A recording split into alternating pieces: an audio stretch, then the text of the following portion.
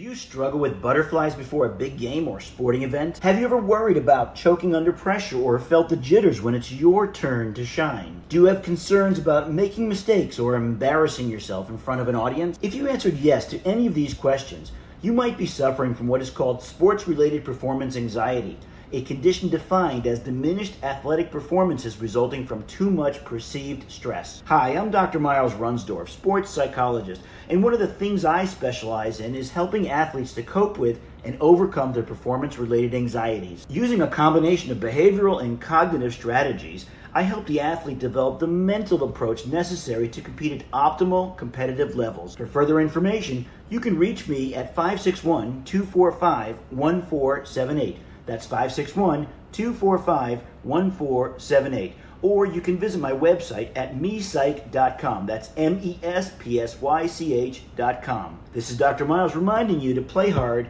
take chances, give everything, and have no regrets. About 15 years ago. Yeah. Now people were talking about my flip phone. They're making fun of my flip phone.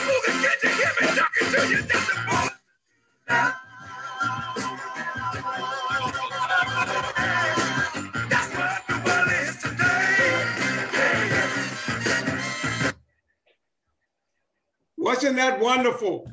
Nobody remembered the Temptations. I asked John, did he remember the Temptations? He said he vaguely heard of the Temptations.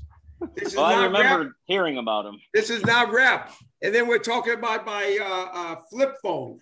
People are making fun of my flip phone. And I guarantee you, 75% of your people out there would love to have a flip phone because they don't have to answer anybody unless they know the phone number. That's number one. They don't have to get messages because I don't know how to get messages out of this thing. I just know if I see a phone number that I know, I'm going to pick it up and talk. And if it's that important, if I miss the call, they'll call me back. So that's an easy thing. Hey, tonight's going to be fun. For the last about 3 months, people have been asking me a lot of, when are we going to have questions, a Q&A period? And I said, I have no idea. I had players and and that was fun. But I think it's to a point now where a lot of people have questions. The season is, I think, 2.5 weeks away. And people, and two of my real best friends, John and Myles, they're wonderful, wonderful people. And, they have jobs, but they do things for this Zoom. And we're trying to bring a lot of happiness to people that it's been tough for the last a little bit over a year. And I know that I think yesterday or the day before was a year anniversary. And I'm saying to myself, how in the world it's been a year? Everybody thought we're going to get out of this thing after 2-3 weeks. And it's actually been a year. And it's a whole new world. It's a whole new season now. I know Myles is the biggest Met fan in the world. Absolutely. And I think the Mets might have a pretty decent team. I think they're going to have a great team. They really are going to have a good team. But I think the Yankees is going to be pretty good. I think they got some maybe a few little what ifs. I think with Britton going down, I think Anderhart going down. He's just too good of a hitter. You need to really talk to him. Myles, that's a good client to actually be able to talk to because I think, I think he was hitting the ball fairly decent. He reminds me a lot about me. You come up, you hit the ball well, like that, and then all of a sudden you get injured. Once you get injured and you're trying to make the team and there's people behind you, and when you have a one-year contract, it's very difficult to have any type of power with the management of the team.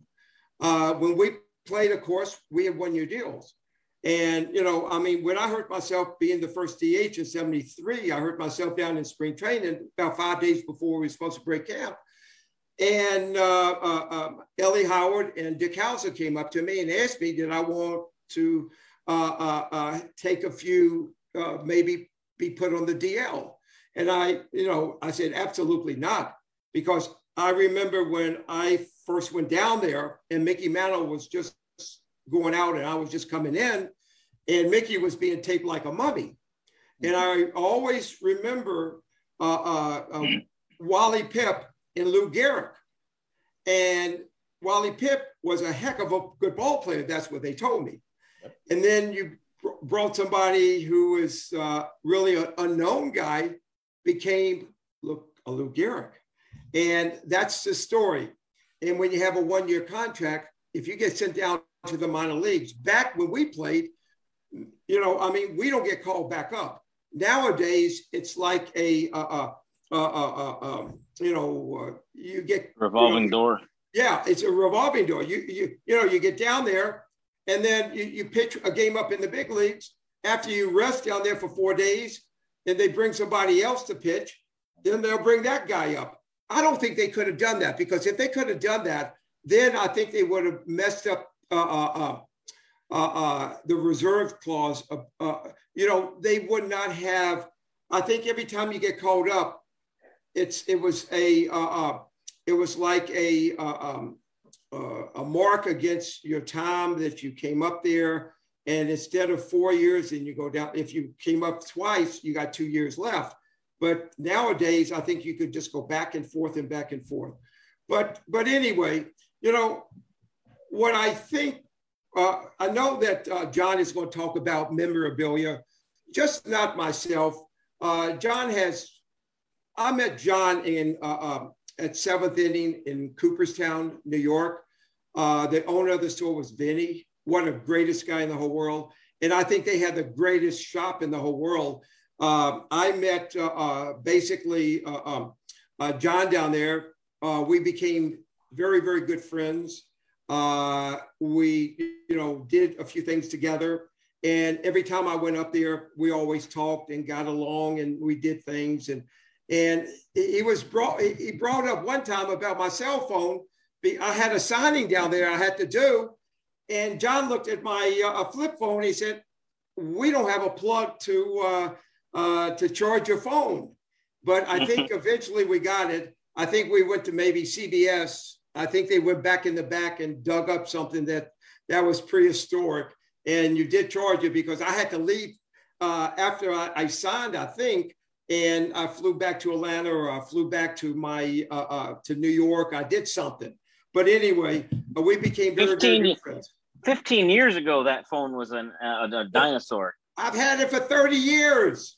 I forget. Sometimes I text you, and then you don't respond, and I forget. That's why you don't respond, because of the phone. No, I have no idea. But I know your number, and when you call, I'll pick up. When Myles calls, if he ever texts me, I think a couple of times he's done that. He said, well, I just text you. I told you about my son and his game. I said, I have no idea.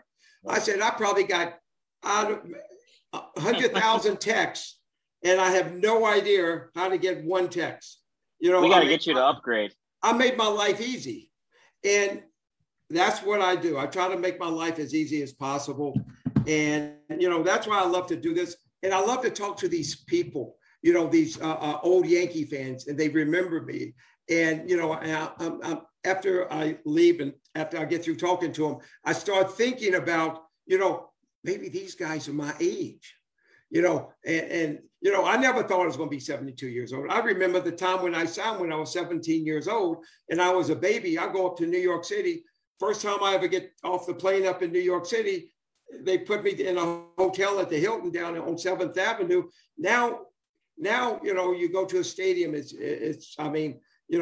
the old stadium to the new stadium, it just goes really, really fast and everything like that. But Myles, I met Myles. I think we had an event where you had like 75, 80% Mets, I believe.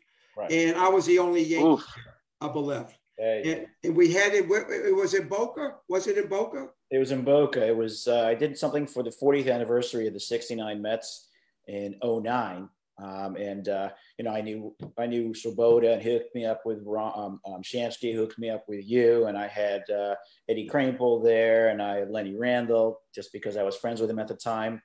But listen, I had to. It's Boca. It's like South Jersey, South New York. Yeah.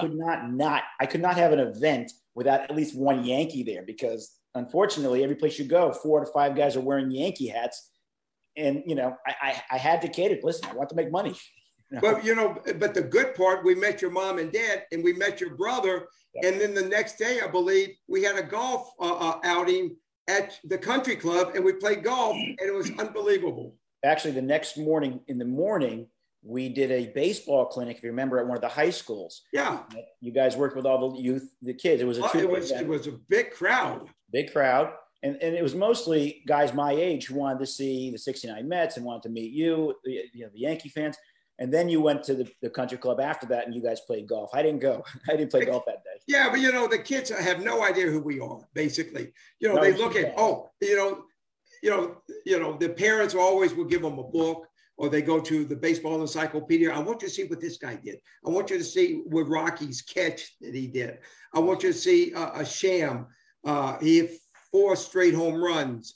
I want you to see this. I want you to see that. I want you to go on. What's the name of it? Raymond. Everybody loves Raymond. And people don't realize that. Everybody loves Raymond. That they named the dog after Sham, after Art Shamsky. Yep. And the funny part about it is, I had no idea what anything. Everybody loves Raymond. My wife watches that every single night. And I came in, I was doing some stuff on the computer, okay? And then all of a sudden, they're talking about the Mets on that thing, and they're talking about Art Shamsky. I turned around, almost flipped my back, looking at Sham, and he had like the disco mustache and the long shaggy hair like this. I said, that's my part, this is Sham. But it was great. It was, hey, when you're a ball player, you have a very, very small fraternity. And, when you're together, when people have done something, John, in the memorabilia and worked with seventh inning up at Cooperstown, went all the Hall of Famers. And, he took care of Ozzie Smith. How long did you take care of Ozzie, John? Oh, well, Vin had Ozzie for, almost 10 years exclusive for induction weekend. So I was probably involved on that probably for 7 of the years. Ozzie's a great guy. He's one of the coolest Hall of Famers, down to earth, really cool guy. But yeah, there's just been a whole bunch of people that Vin had. And that's why I was so successful, because Vin as a mentor was just, the best you can have, honestly. He was honest. He was fair with everybody, and the players, including the players. A lot of guys, Ron, this, a lot of the agents and representatives and the store owners, they just want to get you guys in for nothing, and they want to milk you guys for everything they possibly could. And that's the saddest thing about on that end of it is the advantage that they took of not only the baseball players, but the old boxers, the football players, unless you're the Jeters or A-Rods, those guys can't really touch those guys, but they take advantage of whoever they could. And that's why I was lucky to have Vin as a mentor, because he was total opposite. And that's why I was successful. And it was because of him. Well, we had so much fun up there, we did have like a good yourself. time. Yeah. Like people like yourself. And you're talking about the agents, Yeah. I hate to tell you, the agents, when I first started, people try to do this and this and this. And then all of a sudden, let's say if they charge $20 an autograph, all of a sudden they'll give you like $3 and they'll take the $17 and they say, well, I had to pay for the plane fare. I had to pay for the hotel. All of a sudden, accommodations. Yeah, you get to $3. And that reminds me of like meal money that we had, in the big leagues, that they gave us $3. Only thing we could eat was White Castles. Ron, you had the meal money, but that didn't matter to you. Apparently, every inning you went down to the clubhouse and ate anyway. Oh yeah, the good part about being a DH, the good, you make sure that you find the good stadium. I tell you what's really a great stadium, because we got to take some questions. I think Lenny's going to, I think some guys probably throw up some questions, but the greatest place, and let me tell you something, Milwaukee was wonderful because Milwaukee always had the great cheese, and they had a guy named Jimmy Wisner. He had the greatest deviled eggs in the whole wide world. And Thurman always got mad at me because being the DH, always used to slip myself back into the clubhouse and eat all the deviled eggs. And he loved them. And he used to sneak back after he hit and used to take some of those eggs and then put them in his locker to make sure nobody eats them and stuff. That's what we used to do because, hey, when we ate, I mean, they gave us a spread. And after the spread was over with, there's no more. But nowadays, they keep on bringing them. In Kansas City, they're telling me in Kansas City, they keep on bringing ribs after every single game. But and us, we have to go out after the ball game and eat the ribs. But you got some questions for us, Lenny? Yeah, this one's an interesting question. I wouldn't ask it if it wasn't interesting. It's about the 73 Yankees. They were in first place through the end of July, around there. You were hitting 400. You were on the cover of Sports Illustrated. Georgia just bought the team that season. Then they seemed to collapse in July and August. August and September. Any particular reason why? That season? Well, I think it was when a team really collapsed, it collapses for two reasons.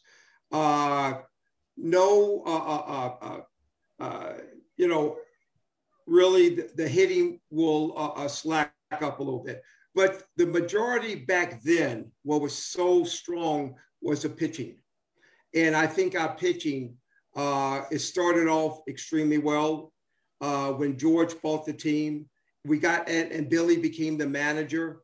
I think the team, the second half, because we didn't have such a overpowering team. We had the Catfishes, and you had the Abel Stoudemire's, and you had the Fritz Petersons, and they just they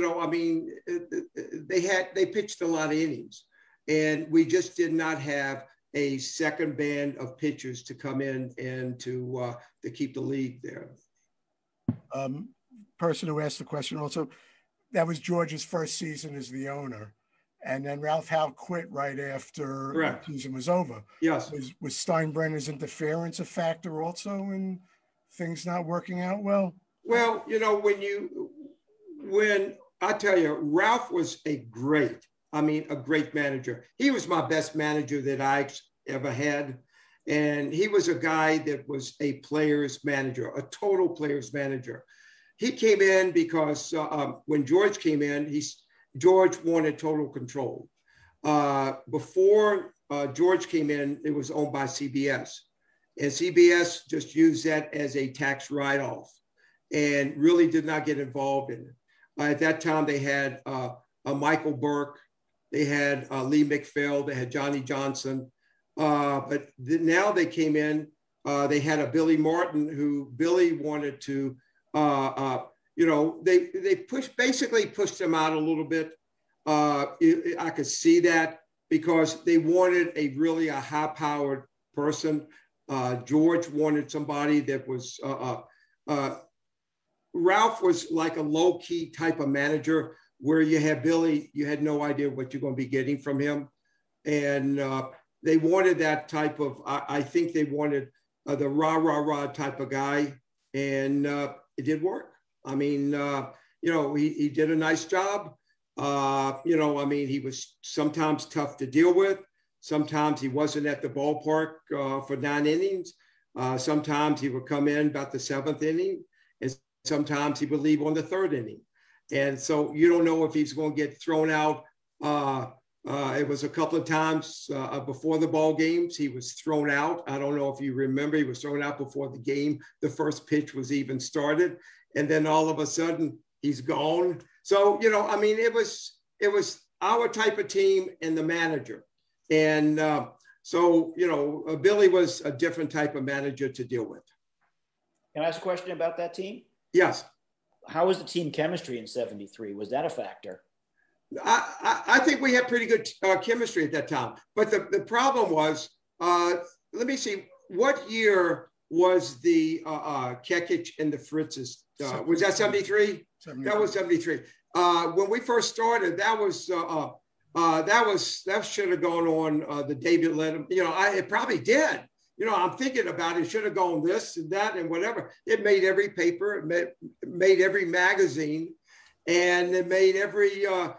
Unfortunately, they didn't have tons of comedy shows back then, where everything was just so. They talked about anything and everything, and that hurt a little bit. That hurt a little bit because everybody, when they went into a city, the first thing you get met is at the airport. And, you get the TV stations and stuff.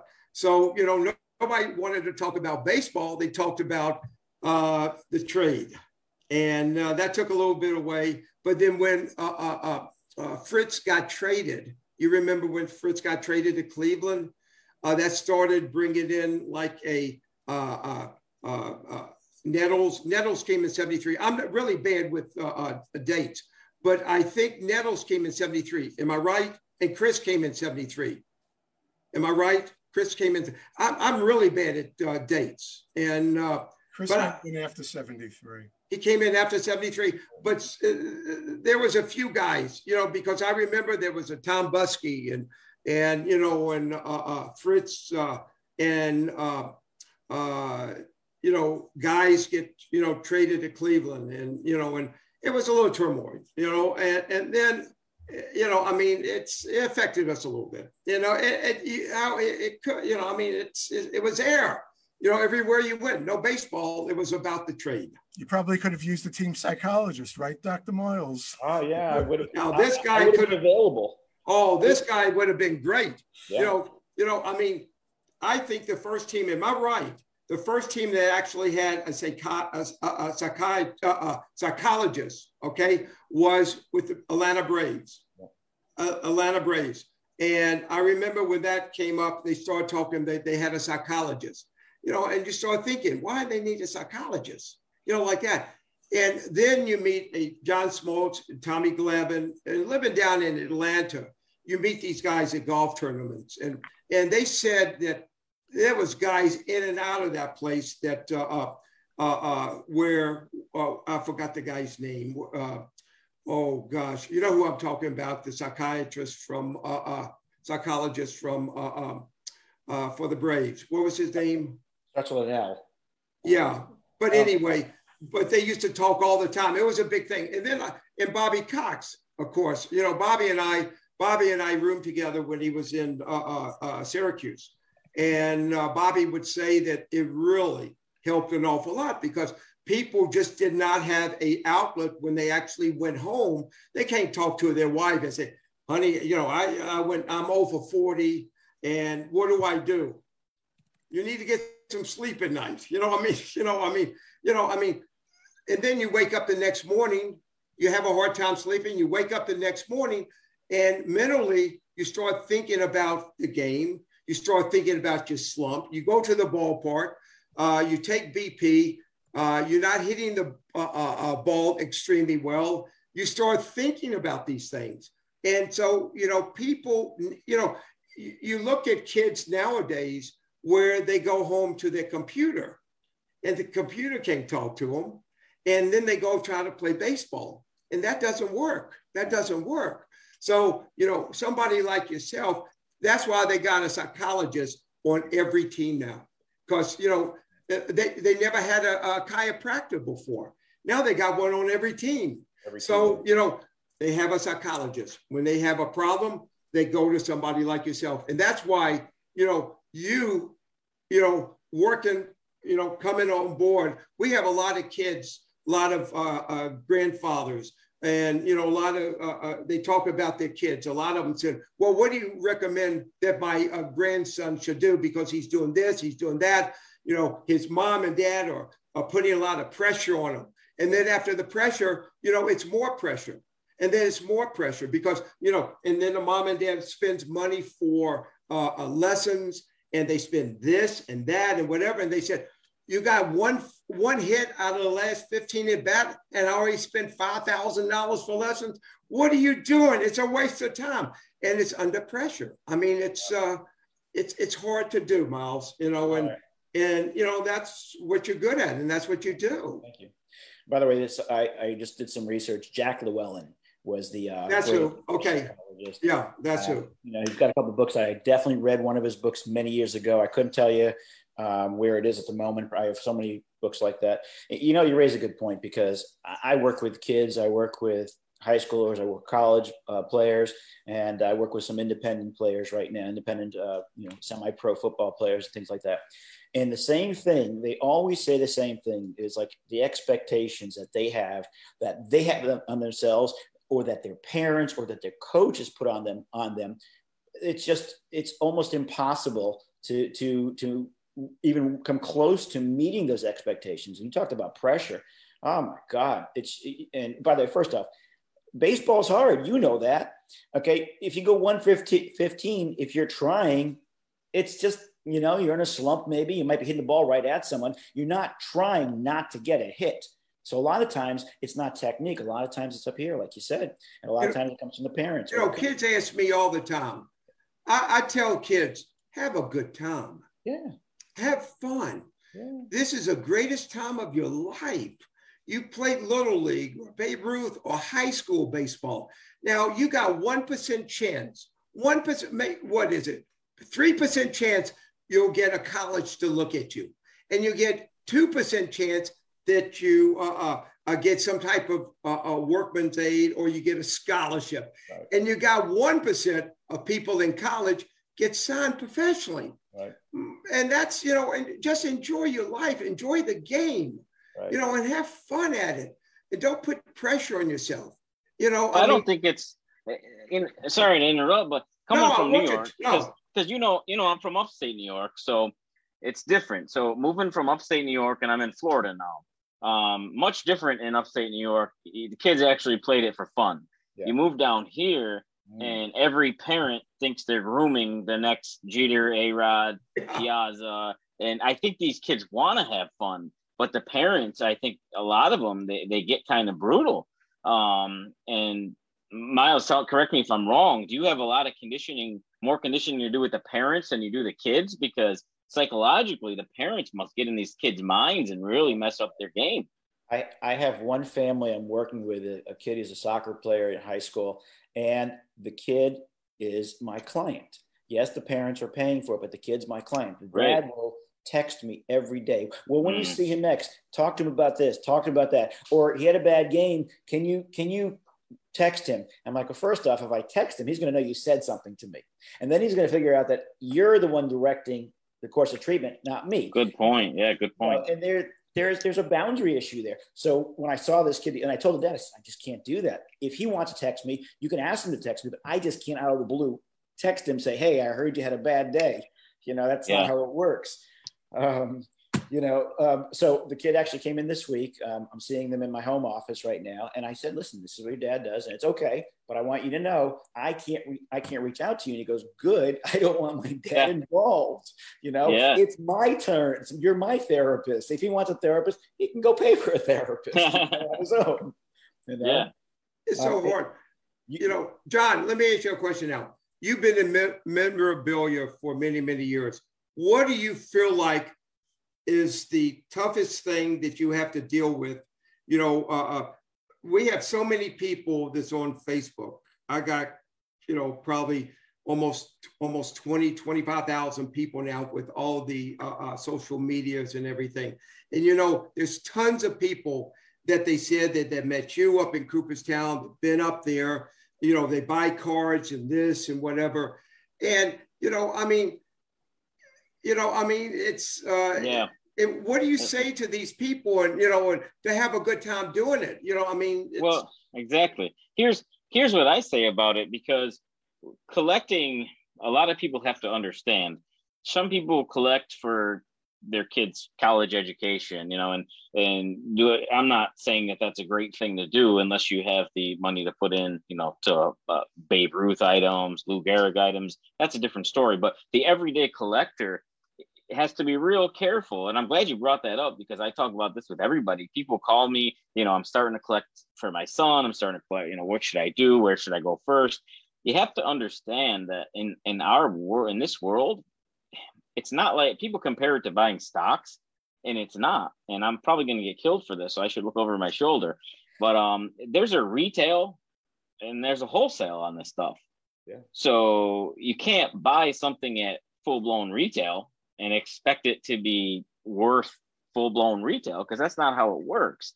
And when I see these new collectors coming into it, like I said, I better watch over my shoulder, because no, that's okay. He just has Lenny. No, keep on talking. Lenny had something that did he got, and I'm very, very proud of it. Nice. There you go.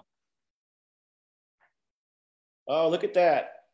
Okay, wait a second. Wait. I'm going to stop everybody. This is what I have been working on for over a year. This is my book. The people that ordered my book, I would tell you right now, you are going to love it. Okay. And not because of my book. We are going to bring Thurman, have some exposure, what type of guy that he really is, and to bring out a lot more votes, and maybe have an opportunity to reach that pendulum, the Hall of Fame. And Myles, you're not going to pull out a book, are you? I don't want to be the only one without a book. Oh, no. Wait, no. He has He has Marty Appel's book. No. Wait. This is before I met y'all. Okay. Y'all gonna get a book. Okay. But I just want to let you know, this is a great book. And I'm so proud. And I looked at the ranking. It's number 22 now. Wow. 22. Yeah. And it's not even out yet.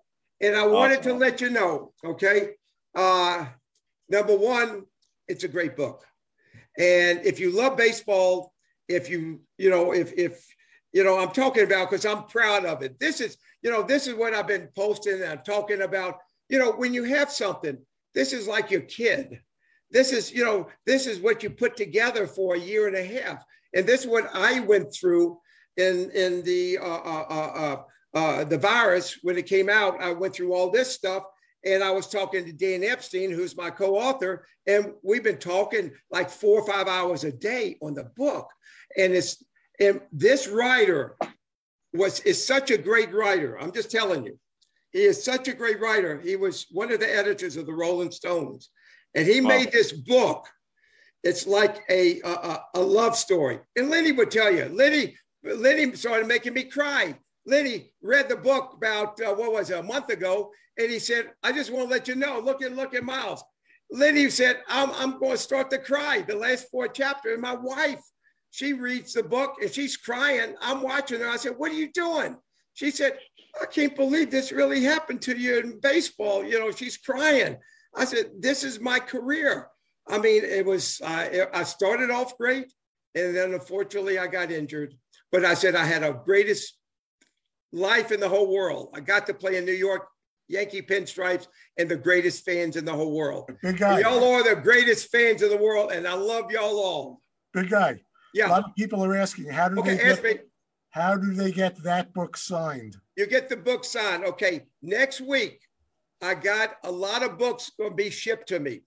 And unfortunately, a lot of them have already been sold. People are buying 25, 50 books because they're giving them out to their companies and they're giving them out to all their friends.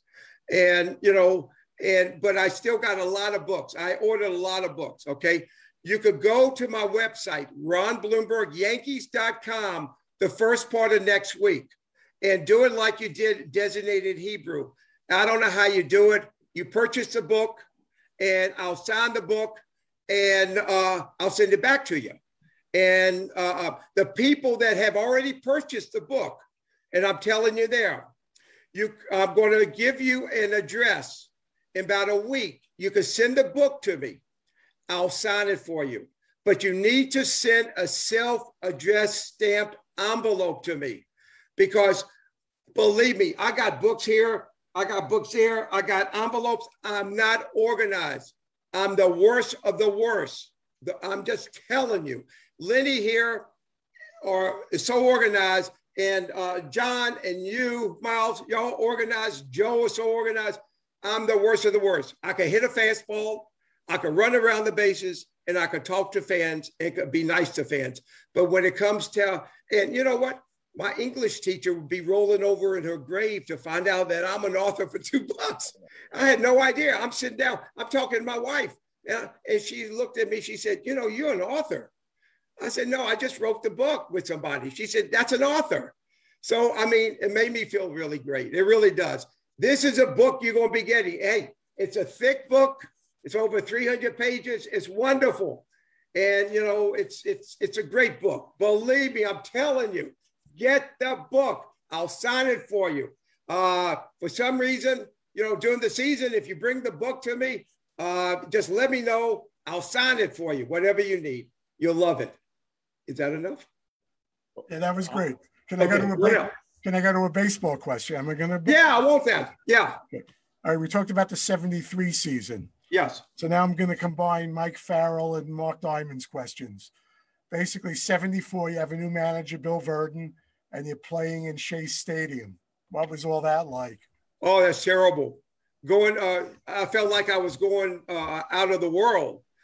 From Yankee Stadium to, okay, Myles, okay, you can listen to this now. Going to Yankee Stadium, where it's the home that was Ruth built, okay, to Shea Stadium, where the house that the airplanes built, okay? You got Shea, okay.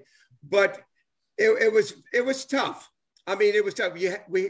A lot of guys, what we used to do, we used to, you know, meet someplace. The bus would take us to the stadium or would drive to the stadium. We did have a lot of Yankee fans to go there and some Met fans. But the only thing I didn't like about Shea Stadium, two things.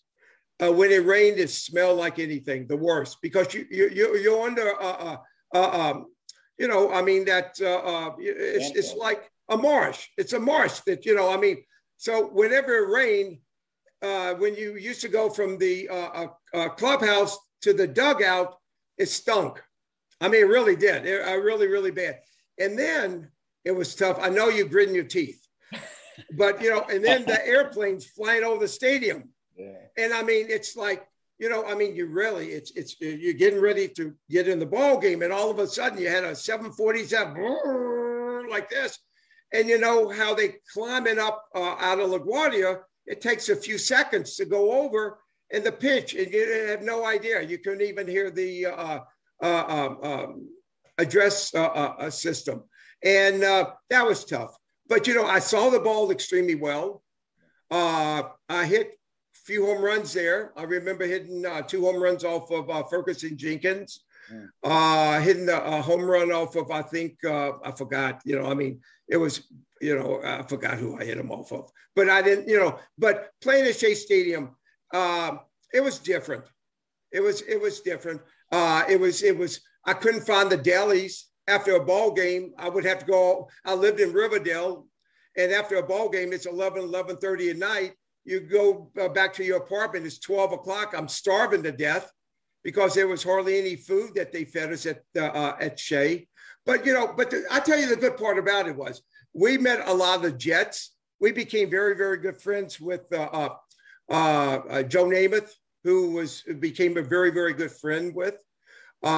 Richard Castor, who was the wide receiver for the Jets. And let me see, who was the owner? Leon Hess, who owned the Jets. We became very, very good friends with him.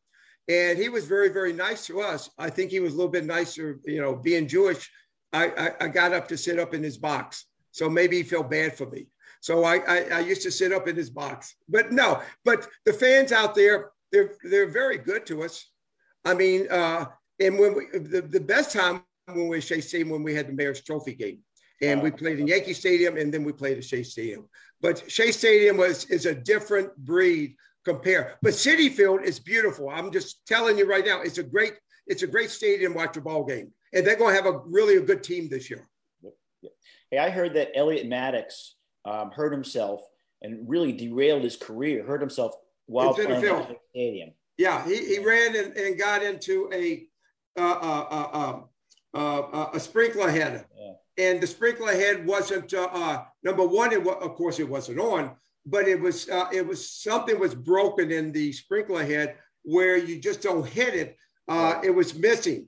And when he was running, I remember, because I was playing first base or right field, I remember him running, and then all of a sudden he just goes down. And I mean, that really destroyed his career. It really destroyed, because he was a great ball player, great center fielder, great hands. Anything else, Lenny? How about playing for Bill Verdon? Okay. Bill was a different type of guy. I like Bill. A lot of players did not, because we got him from the Pirates. National League compared to American League is a little bit different. And he just didn't know our people as well as he did the National League. I got along well with him. We always called him Popeye, because Bill always had those forearms that are as big as like Popeye. But you know, I mean, he never bothered me. You know, understand something. The managers are easy if you're going well. And if they put your name in the lineup card and you go to the ballpark, you don't have to deal with any management. You're just going to play that ball game, and you know you got to get ready to play. But when you struggle a little bit, and then all of a sudden you miss 1 game, 2 games, 3 games, you got to get worried a little bit, because you know that the guy in AAA or AA, you start looking at his batting average, and his batting average is coming up a little bit, and he's doing well. You know, all of a sudden you're afraid to go to the ballpark, because you might get sent down. If you get sent down, it's a tough way to get called back up through the Yankee organization. See, if I was around then, I would have said you got to focus on what you can control. You can't control the guys behind you. You just got to, when you get your opportunities, you just got to go out there and give it everything you got. Leave everything you got on the field. If you can't control people, you know what, Myles? People always ask me, did I ever get distracted because of the fans yelling or booing? Right. I loved it. Yeah. And people always ask me, I guess maybe because I was a fairly decent hitter, they always said, now in the last inning, you're losing by 1 run, a man on third base, 2 outs. You got to get the guy in. Or, or they say walk you, or, but I love those situations. Yeah. I mean, I watch people shooting free throws, and, they losing by 2, and it's 0.1 second left to go in the game. That's the greatest part of the game of athletics. Right. If you cannot, and most people say, how did you do this? I'm nervous like that. This is why we played. Right. My whole life, it never bothered me. I love to listen to fans booing me. It made me excited. I love when they cheer you. And the worst part is when you make errors. I did make a few errors. I got booed. But the next game, I get a base hit, drive in a couple of runs, and they cheer me louder. But living in New York is you're a different breed. You better perform. If you don't perform in New York, and if you give them the finger, or if you walk off the field, if you start cussing them out, and and say something in the paper, you better not come into the clubhouse the next day. They'll follow you home. They'll follow. I remember a picture. I don't know if you remember Ed Whitson. Remember Ed Whitson? They followed him home. He never came to the ballpark anymore. He just went home. Oh, wow. He didn't do well there with the Yanks. No, and you remember, John, I don't know if you remember him. You got to perform. You got the papers. You got all the papers in New York. You see your picture on the paper, and, if you don't do well, they're going to tell you don't do well. So, you got to have thick skin. Anything else, Lenny? Actually, this was a Twitter question and I guess it's really up John's alley. If somebody has something of their own that they want Ron to sign, is there a procedure in place for this? Yeah, definitely. Tons of people are doing that with us. You can email me directly. I'll post my email up there, but it's john.ronblomberg@gmail.com. And you can get a hold of me and we'll arrange that and tell you what you got to do. Super simple. We do it all the time. Absolutely. Okay, thank you. And, you know, this is sort of fun. When you get something in the mail and you sign in it, I mean, it brings back memories to you. And I do sign everything. And the day that I don't sign anything, the days you don't like me. So you got to make sure that you send me stuff, number one. And number two, you send me the book so I can sign and make me feel good. If you don't do that, I'm very depressed. And then I have to go talk to Myles. You get Myles, will have to get me out of this phone. I give you the MLB discount. I like that. You know, it's also the Jewish discount. But I like that. I can say that. I like that you would almost hit a ball out of the well, you hit it into the third deck. And during Phil Rizzuto's call, he said it basically kissed the bottom of the facade. Do you remember that home run? I do. You know, it was against Nolan Ryan. And I was a fairly strong guy. And I had pretty quick wrists. And I used a heavy bat. My bat that I used, and people say, God, did you really use? I used a 38 ounce bat. Wow. I used to use this 38 length bat. And people said, that's a tree trunk. Back then, the only guy that had really a bigger bat than I did was Richie Allen. And Richie Allen used a 40-40. I used a 38-38. The reason why I used a 38-38, because I like to use my quickness of my hands. I wasn't one of these guys like an Aaron Judge going to hit the ball 600 feet every single time. I'm not that type of, I was a gap to gap, hit some home runs. But if I got into the ball, I could hit it pretty good. And I did hit that. And so every time Reggie comes back to the stadium at Old Timers Day, I say, Reggie, see that right field? But unfortunately, it's the new stadium now. And I said, do you see that facade down there? And he said, no, that's a new facade. I said, well, just think about that's at the old stadium. It's an old facade. I hit that. I said, did you hit that? And, and he'll walk away from me, even never talk to me again like that. You know, who usually brings that up is Mickey Rivers and Oscar Gamble. When Oscar was alive, those two always created a lot of, a little bit of tension between everybody. So that was fun. I enjoyed that. Anything else, Mr. Lenny? Can't hear you. So used to muting Ron, I guess I muted myself. I think you answered this one, but which current player on the Yankees reminds you most of yourself? Well, I'm left-handed. And, I think the guy that really reminds me of me, and I will tell you, okay, and I loved his swing when he first came up to the Yankees. And I think he was really meant for the stadium. And I think he could have been a pure 300 hitter was Greg Bird. And, unfortunately got injured an awful lot. If you look at that swing, and even stick, Gene Michaels would say, hey, he said, Bloomy, that's your swing, but you had more power. I said, hitting a home run in right field, you don't need an awful lot of power. Only you just need to hit the ball up in the air. And nowadays, he was, he was a gap-to-gap hitter. And I think he hurt himself a little bit where his knees became really bad and he couldn't really use his body. And I think that's what hurt him an awful lot. But he was a beautiful hitter. When he came up, Scooter used to always say, and Sterling used to say, this guy reminds you of you like this. And I used to watch him take BP.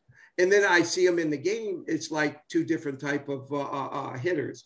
But he was. I thought he had a very good shot to have a very, very good, some good seasons up in New York, but unfortunately didn't.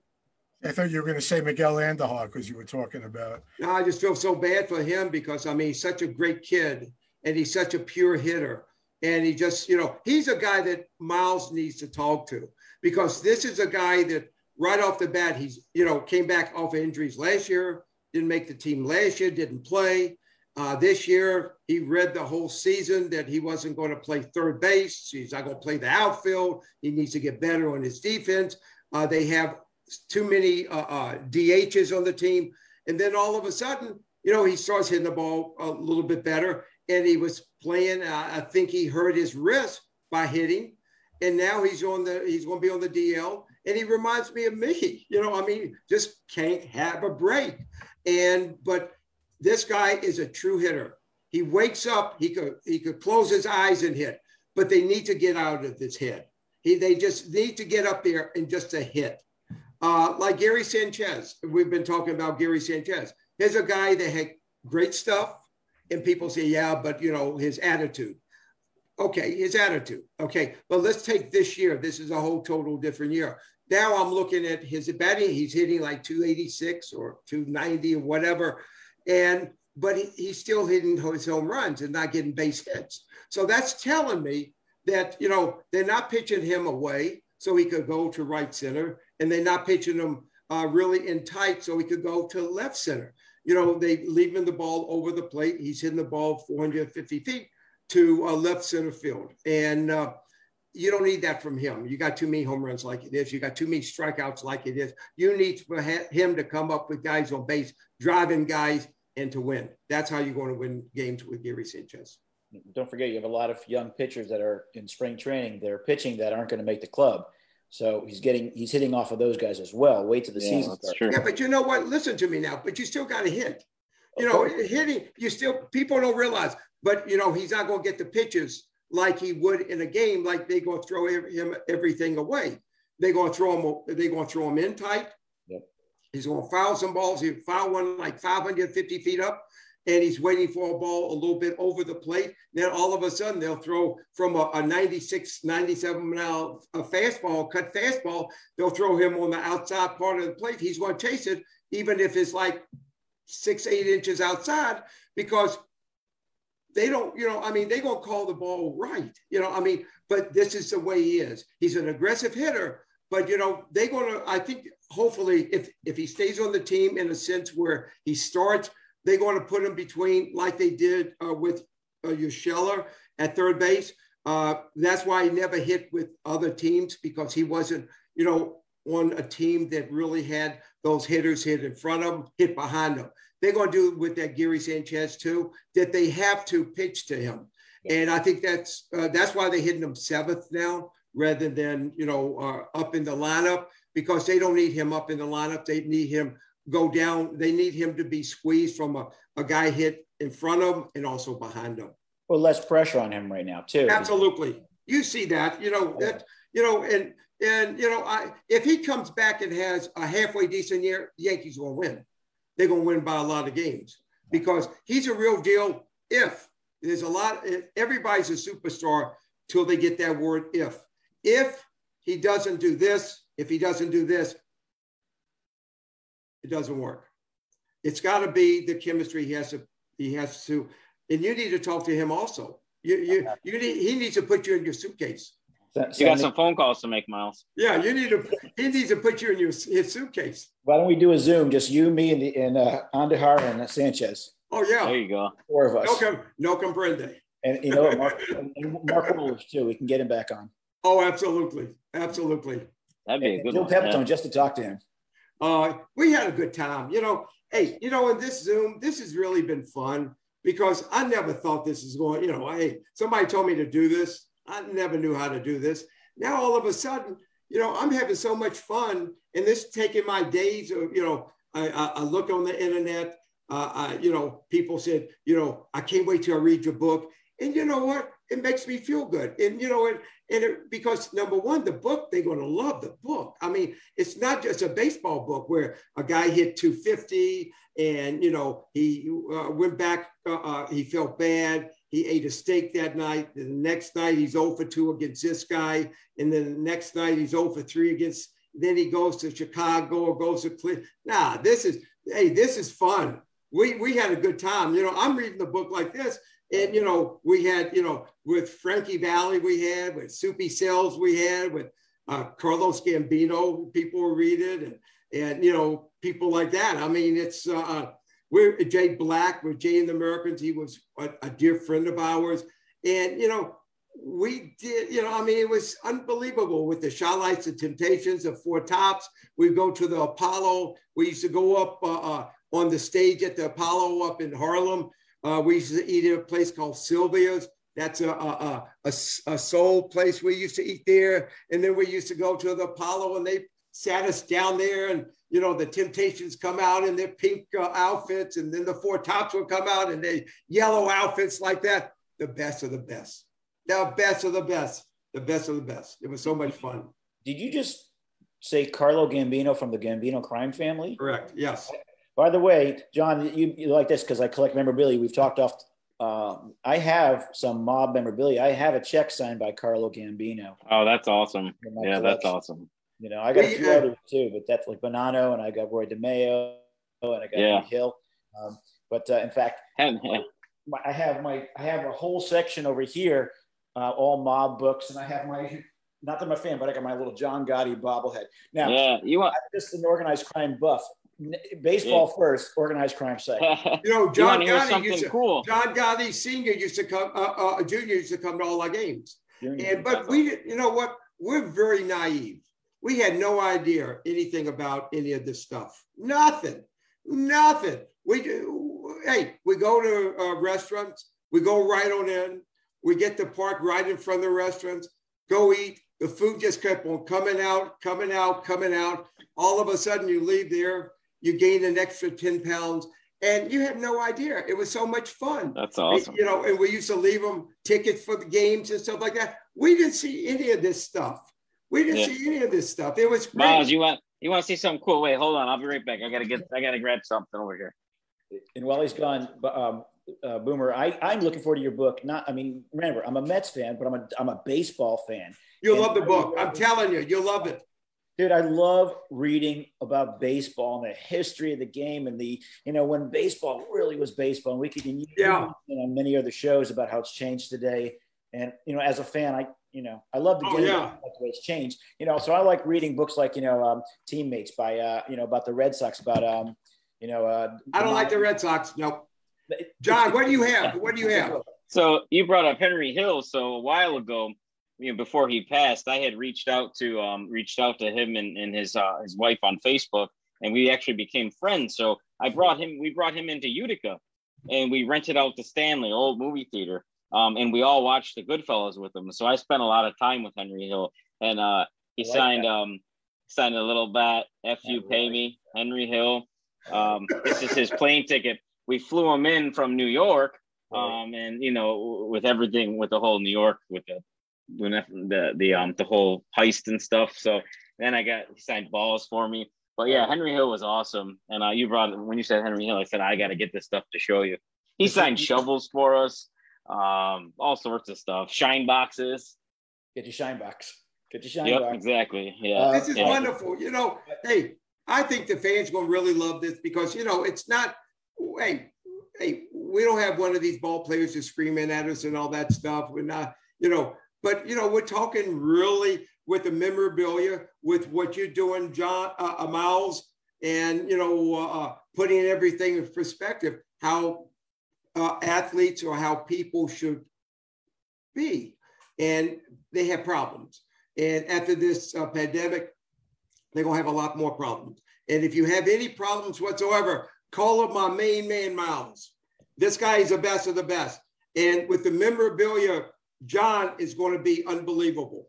And, John will go through the whole thing with you. If you don't want me, that's fine. If you want something from somebody else, hey, that's great. And also, Also, I'm going to publicize it again. You'll love the book. It's unbelievable. Lenny saw the book. Joe just got his book. And y'all going to be getting your books. Anybody that order the books or going to get their books, if you order from pre-order, I will sign it. Only thing you have to do is send me a self-addressed thing. I'll sign it, send it right back to you. Now, let me ask you with that, before you get off track with that. When you do have all the books, enough books at your house, people will just be able to order them from you, and you could just send them to them signed, right? Oh, yeah. Oh, absolutely. Yeah, that's, I want to make sure. They're going to order them. They're going to order them from my website, because exactly, I have it, with the website that you're going to put on. Right. It's going to, just like my Designated Hebrew, they're going to purchase the book right there. They're going to put what to write on it. I got the book right here. I'm going to sign it. Exactly. So then they won't have to send it to you. Then they won't have to send it to you, and you send it back to them eventually. No, it's going to be nice and smooth. The only time that they're going to send me their book is when they purchase it pre-ordered. They're going to get the book. They're going to send it to me. I'll sign it, send it right back to them. That's the same day or 2 days, 3 days later, they'll get the book and everything like that. You'll love the book. And also, I'm doing a whole big thing with bookends. Y'all probably heard of bookends in Ridgewood. I did that on my first shop at with Duke Snyder. It was great. We got to go. It's 9:00. Myles, yes. John, thank you very much. Joe, Lenny, thank y'all very much. Have a great evening. Y'all be safe. I love you. Baseball season starting. And also, I know you're going to ask Myles some questions, and John, you're going to ask him some questions too. But if you do get the book, you'll love the book. Believe me. If you don't, I'll take it back. I'll give you your money back. Can people get it before April 21st? Absolutely. You could. My book is going to be coming out in about where I will be having it. My book that they sending it to me the first part of next week. And you could ship it. You could ship it out before April 21st. Correct. Okay. Absolutely. You'll have it before April 21st. You go to my website. You order the book.